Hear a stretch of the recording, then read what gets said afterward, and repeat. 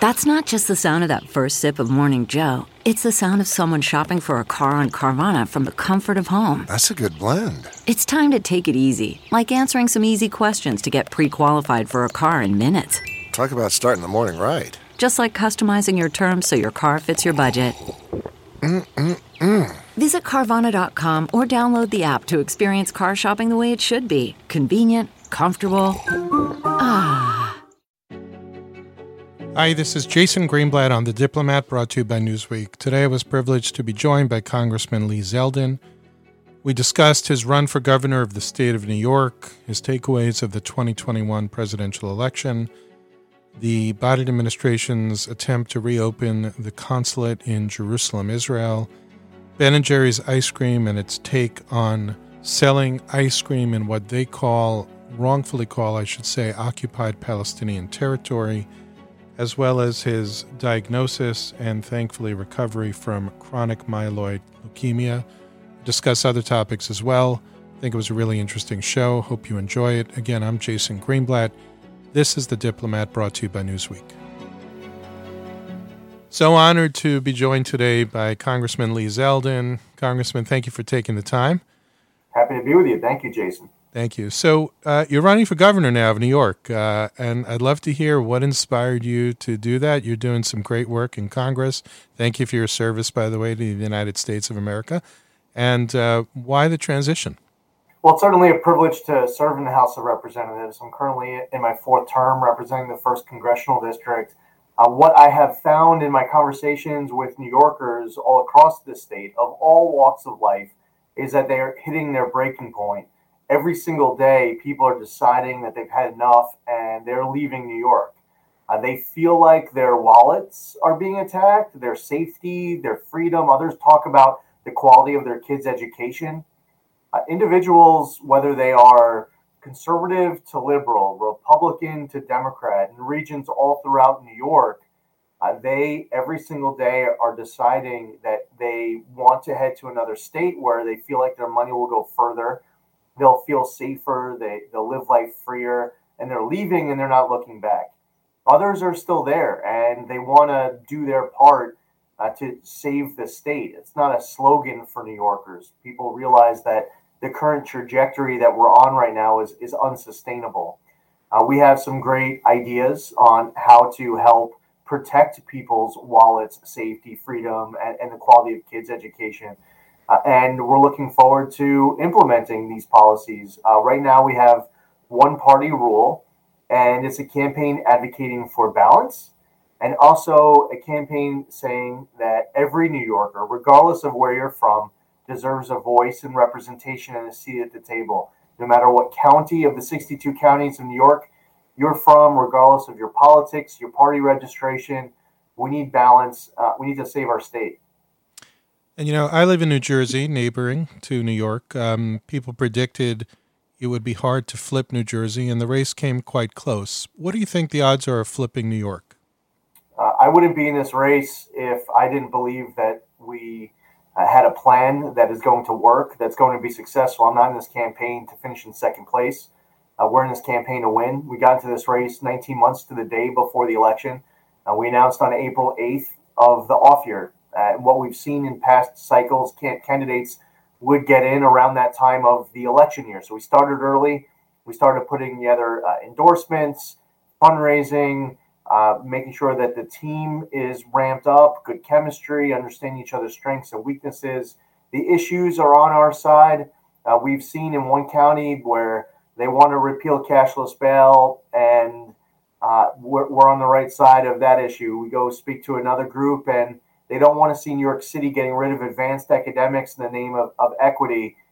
New York City is getting rid of the gifted and talented program, and we're on the right side of that issue. And so as we've been traveling around the state talking to different groups, we've realized that we're on the right side of the issues, and that matters a lot. Now, if you're going to do a raw analysis of the likelihood of flipping a state like New York, one of the things that you look at as you're going into a midterm, you'd ask yourself, well, who's in charge of the White House? Which party? Because the party not in the White House wins the midterm every single time. The only exception that I recall is 2002 after 9/11. There wasn't much change. That was a pretty status quo election. Other than that, the party not in the White House wins the midterm. Well, in this case, it's not just a Democrat in the White House, but for New Yorkers, for the first time in my lifetime, we're going into a midterm with one-party Democrat rule at every level in D.C., Albany, and New York City at the same time. Now, there are challenges when you're in charge, you're elected to lead, and whether it was Afghanistan or the challenges that we see on our southern border right now, there's a debate over a next big spending bill that's going on right now that the president calls his Build Back Better bill. And we have obviously more challenges in Albany and New York City. Right now, with that one-party rule, we're seeing a lot of blowback because people don't feel like certain issues are being handled the way that they want to see them handled. There's going to be more challenges to come. In the military, I learned that there's no such thing as problems in life, only challenges and opportunities. If you're elected to lead, if you raise your hand and you want to serve, whether you're the president, you're serving in Congress, you're a governor, you're a mayor, if you're raising your hand, you're doing it because you're ready to tackle those challenges that are ahead. And there will be more challenges. So ultimately, that's the biggest unknown of what's between now and November 8th of 2022 is how those challenges ahead are conquered. And what do you think the disarray on the other side relating to former Governor Cuomo and now Governor Hochul, how bad did that hurt the other side? Well, right now there's an open primary that is going to involve the Attorney General, Letitia James. You mentioned Kathy Hochul, who was the lieutenant governor, and she's now the governor. Jumaane Williams, the New York City public advocate. There's a question as to whether or not Bill de Blasio gets in the race, and there are others who are either in or thinking about getting in. So we'll see what happens come June of 2022. The biggest consequence on the other side is that now there are a whole bunch of people all vying to be the Democratic candidate for governor. What we've seen in past years, every 4 years, when we've had this gubernatorial race, the Democratic Party has been rallied against a single candidate, and there's been primaries along the way. But for the most part, it's been consolidated support behind Governor Cuomo in 10 and 14 and 18. Of course, I remember the Cynthia Nixon primary. There have been moves that have been made on them, but it wasn't like it is right now. And we'll see how the path forward goes on policy. They have a budget that they're going to have to enact towards the end of March of 22. That's the fiscal year in New York State, goes from April 1st of each year, as opposed to what we're used to federally at the end of September. So they're going to have to enact a budget. There's a lot of pressure to increase spending even further, to increase taxes more. So that's a big unknown. And then there are a lot of people who still want accountability and answers and justice related to the lingering scandals. Some people are still in government who are part of Governor Cuomo's team. They're still in positions of influence, and individuals are calling on them to step aside. So we'll see how all that plays out. You have the big unknown as it relates to COVID. Hopefully, this new variant that is now being discussed and not that present in the United States as far as we know yet. Hopefully, it's a milder strain. This is something that we know of other viruses over the course of time. Oftentimes, the mutation will be weaker than what it was mutated from. And hopefully that's what we start to experience more of with COVID. We need to focus more on therapeutics and treatments.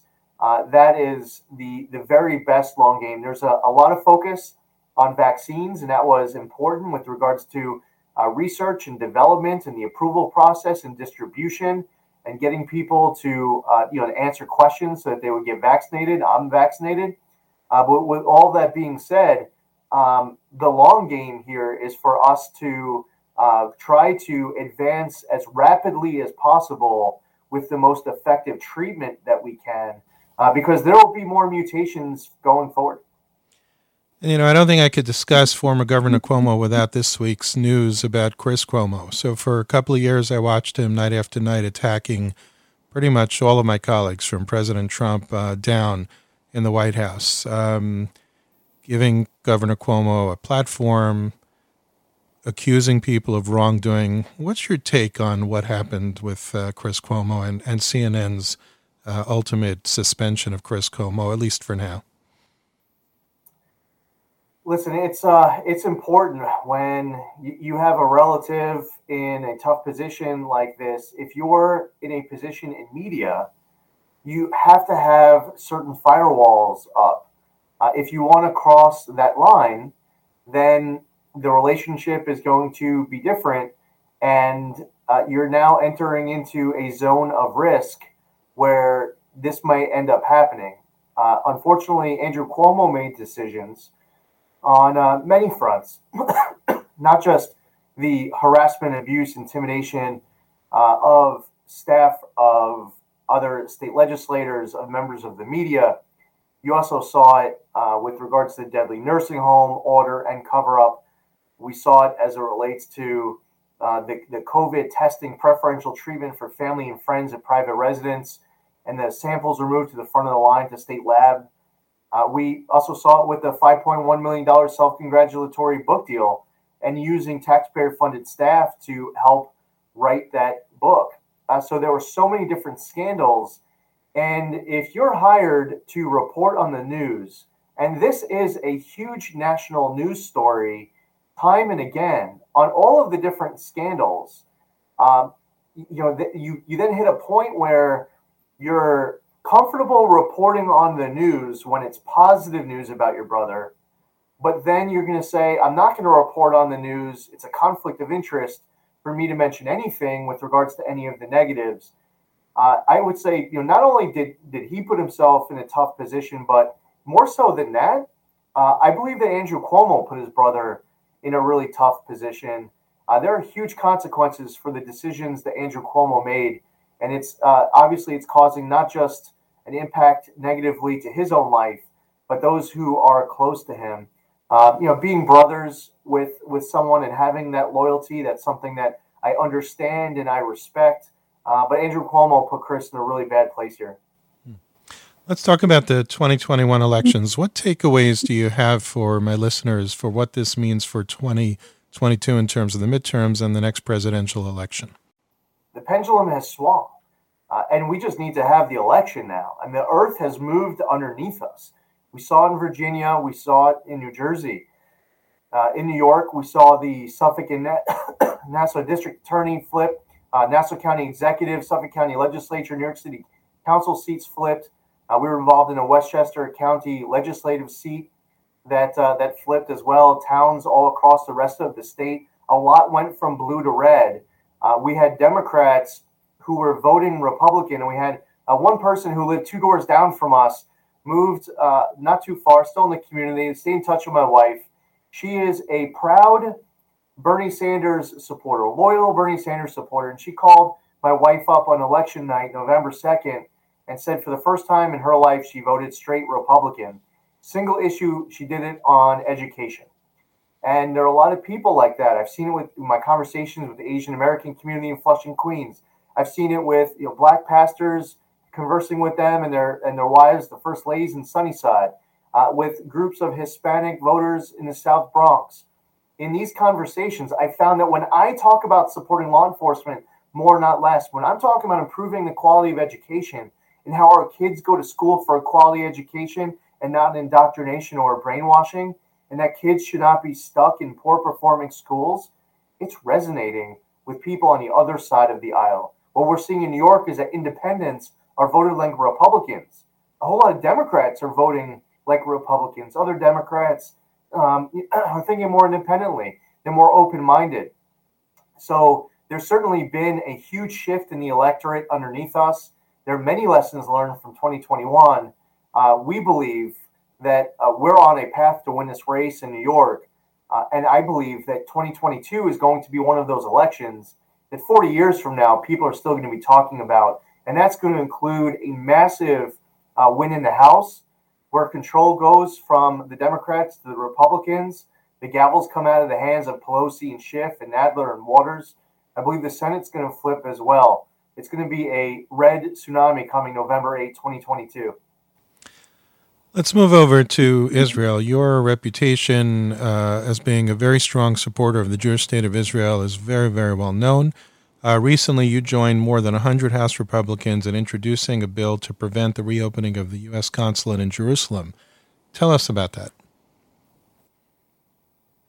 Yeah, I believe that the Jerusalem Embassy Act, which was passed and signed into law in the mid 90s, should be followed, respected as U.S. law. It says that Jerusalem is the capital of Israel, that should remain undivided. The Trump administration made enormous progress and gains here, moved the embassy in Israel from Tel Aviv to Jerusalem, recognized Israeli sovereignty over the Golan Heights, advanced the Abraham Accords, withdrew from the fatally flawed Iran nuclear deal, signed the Taylor Force Act into law. That list goes on of all of the enormous Trump administration accomplishments, strengthening the alliance between the United States and Israel, standing shoulder to shoulder with our great ally Israel against existential threats all around it. Fast forward to now, you have the Biden administration trying to roll back President Trump's legacy on so many different fronts, and that includes Israel.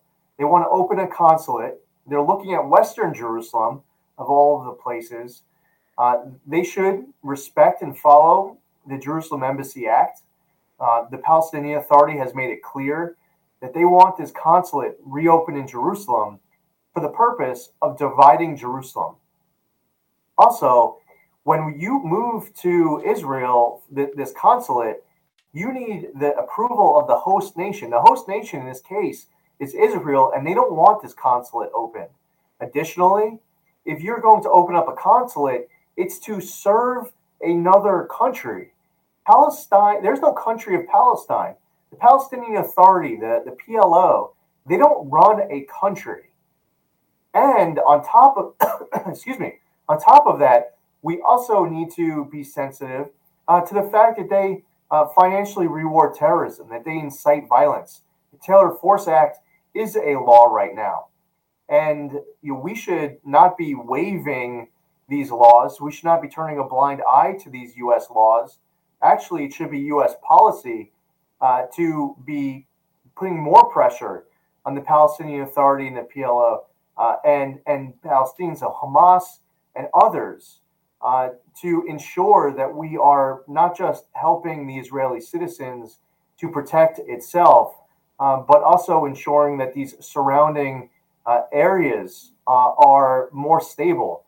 From Lebanon, where Hezbollah is increasing influence in the LAF, the Lebanese armed forces, to Hamas and the Gaza Strip, other terrorist groups that exist.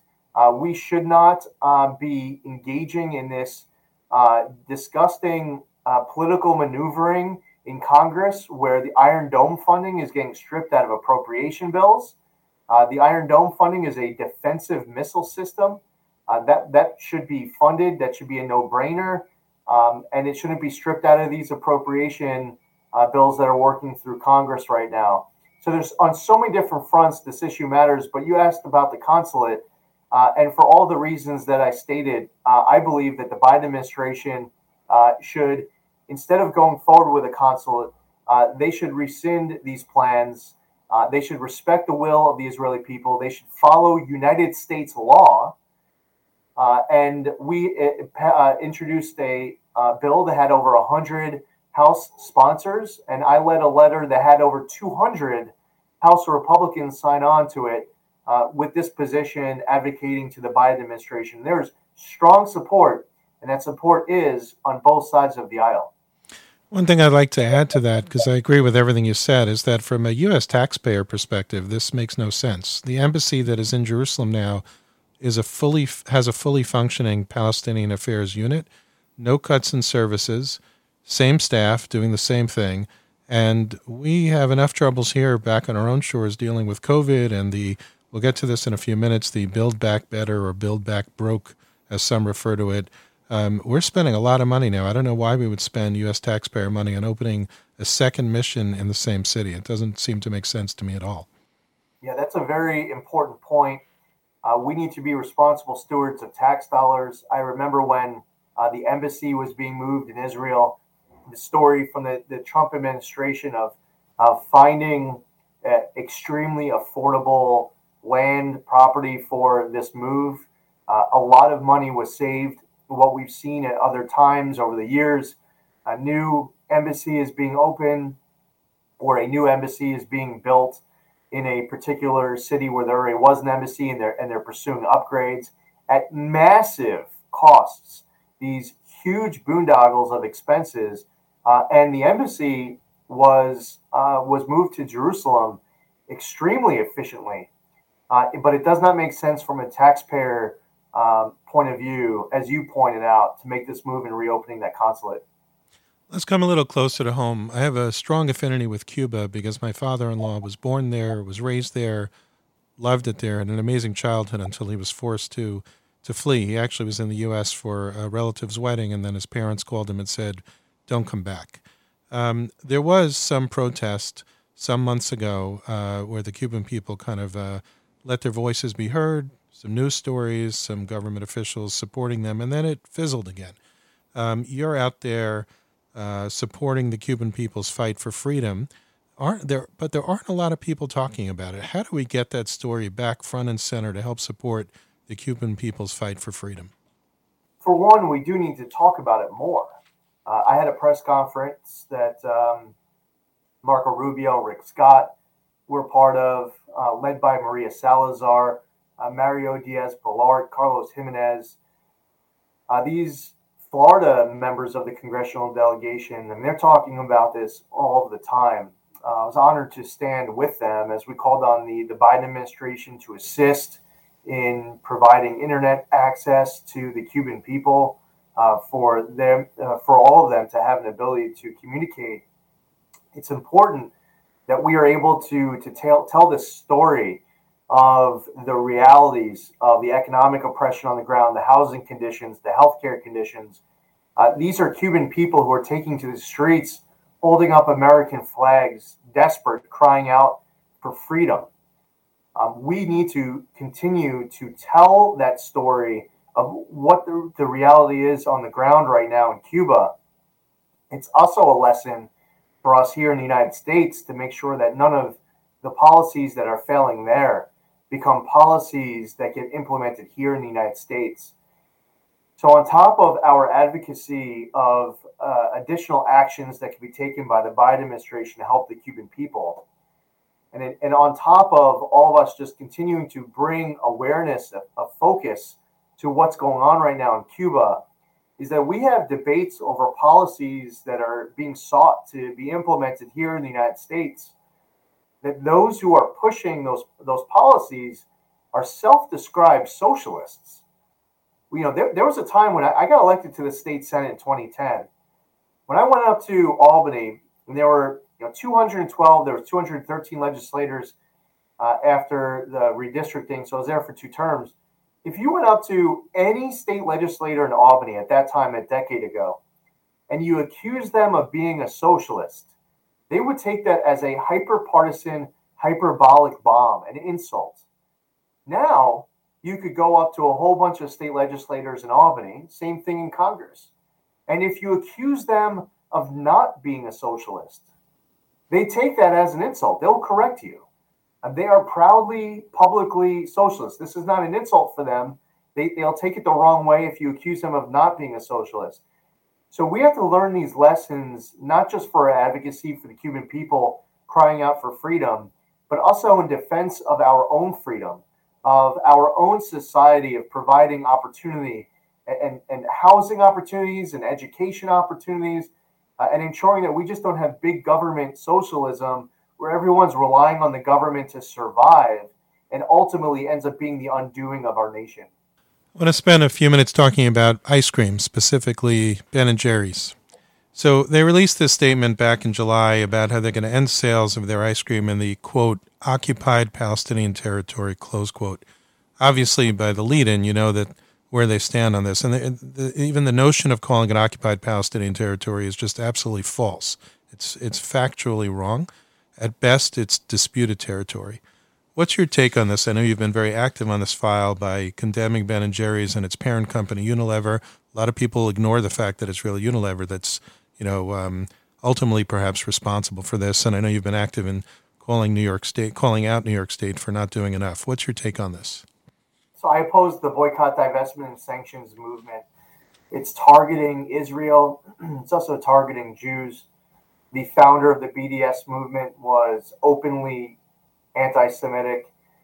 A lot of people who promote the BDS movement in the name of the BDS movement target Jews with blatant anti-Semitism. Unfortunately, you have some people, whether it's individually, in certain cases, they're members of Congress, with others, they're U.S. companies, where they are helping to advance this movement, not just targeting Israel, but also specifically targeting Jews, and not playing along with these narratives. I think is an important turning point that hopefully is ahead for many of these companies on the fence. Don't just bow down. It's actually important for you to step up, to get informed, and even go the opposite direction. We should all be united together in combating a movement that is blatantly anti-Semitic, in my opinion. It's affected students on college campuses where they are targeted with blatant anti-Semitism in the name of BDS. I hear from college students who say that if they write an essay and they take the pro-BDS position, the ceiling on what they could get on a grade is higher than if they take the anti-BDS position. But we've seen it with the City University of New York, where they recently passed a resolution that advances the BDS movement. Unilever and Ben & Jerry's, they have decided to play along with this narrative of advancing the BDS movement. An executive order was signed 5 years ago in New York State that says that entities that support the BDS movement should be listed by the state, and that the state should not be doing business with them. In this case, following that executive order, it's my opinion that Unilever and Ben & Jerry's should be listed because they support the BDS movement, and New York State should not be doing any business with these entities because of that support of the BDS movement and because of that executive order that was signed 5 years back in 2016. Unfortunately, we're seeing a very slow response by the state of New York. Tom DiNapoli, who's the comptroller for the state, he took action earlier with regards to New York State's pension funds. Kudos to him for getting out there publicly and saying the right thing, and it appears to be doing the right thing on it. But it's been slower from Governor Hochul and from the rest of the executive branch because by now, Unilever and Ben & Jerry's should be listed, and the state should be publicly letting it be known that they are cutting off all business with these entities as long as they promote BDS. What should my listeners understand from your vantage point of the Build Back Better versus what many now call Build Back Broke effort to spend all sorts of money on all sorts of outlandish plans? The Democrats who are pushing this are saying things like this being an effort to radically transform our country. They're saying things along the lines of this being a floor, not a ceiling. They want to pass trillions of dollars and then wake up the next day and they're just going to want to pass trillions of dollars more. Our country just doesn't have it. They want to pay for their bill by increasing taxes even further. You think we have issues right now with inflation in this country, that we have issues with supply chain right now in this country. Those issues are only going to become far worse. We're going to see inflation go up. We're going to see our debt go up, our deficits go up. More companies choosing to do business out of the United States, as opposed to the push that we saw and the progress that we saw during President Trump. Well, it wasn't just on the tax side, but also the regulatory side and the trade side to make a strong case for American businesses here to stay here and grow, for businesses that had left to come back, and for other businesses that were never here to think about bringing their business, their operations here in the United States. That's the type of progress that we should be continuing here in the United States. Unfortunately, the Build Back Broke legislation is seeking to spend money that we don't have, to increase debt, increase deficit, all sorts of policy changes like spying on people's bank accounts and mass amnesty and child tax credits for people who are legally in the country, there's a whole lot of policy changes on top of the spending changes that our country simply cannot afford. Joe Manchin might be on the other side of the aisle, but he deserves a lot of credit for his fight up to now. He gets no credit for the fight he has not yet fought ahead.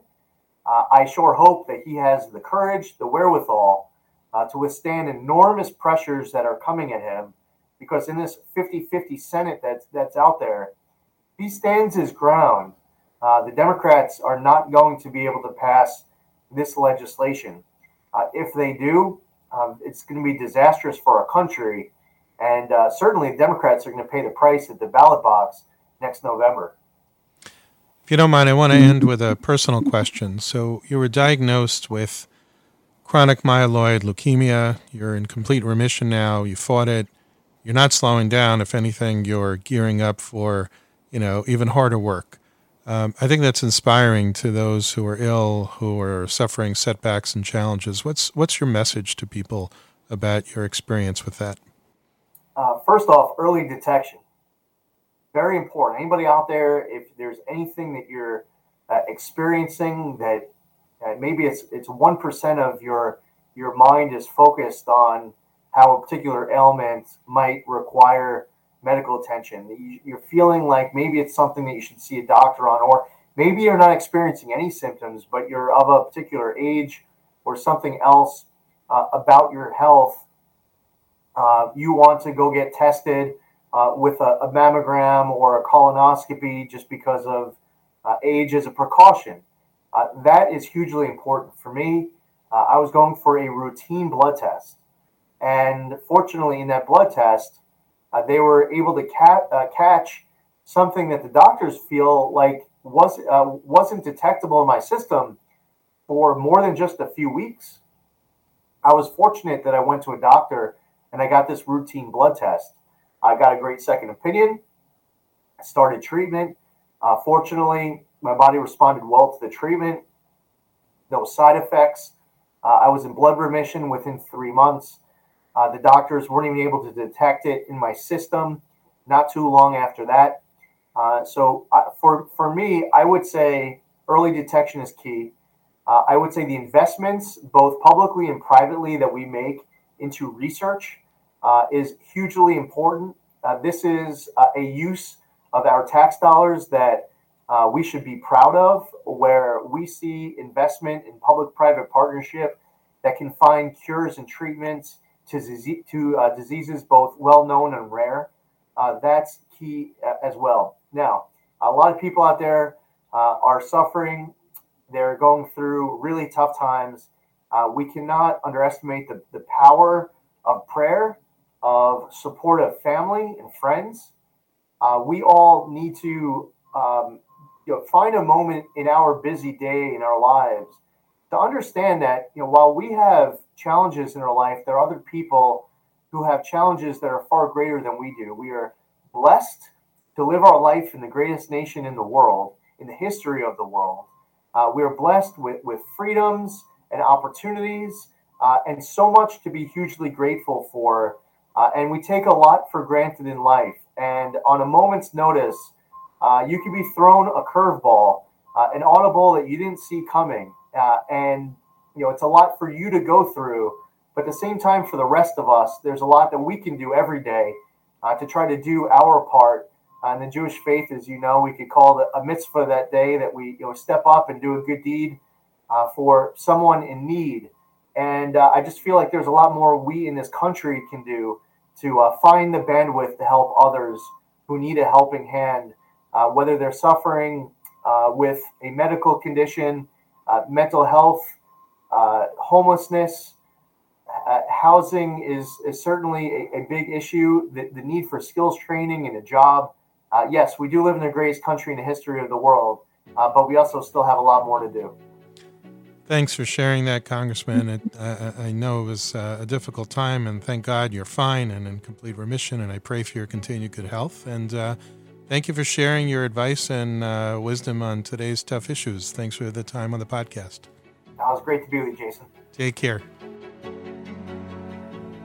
Hi, this is Jason Greenblatt on The Diplomat, brought to you by Newsweek. Today's interview, as you heard, was with Congressman Lee Zeldin. We covered a lot of ground. His run for governor and whether or not he could flip New York, the 2021 elections and his takeaway, the consulate in Jerusalem, Israel, the reopening, I should say, of the consulate in Jerusalem, Israel, and why that is wrong. Ben & Jerry's, his diagnosis of chronic myeloid leukemia, and thankfully his recovery from that, and some inspiring words at the end of the interview from him about that.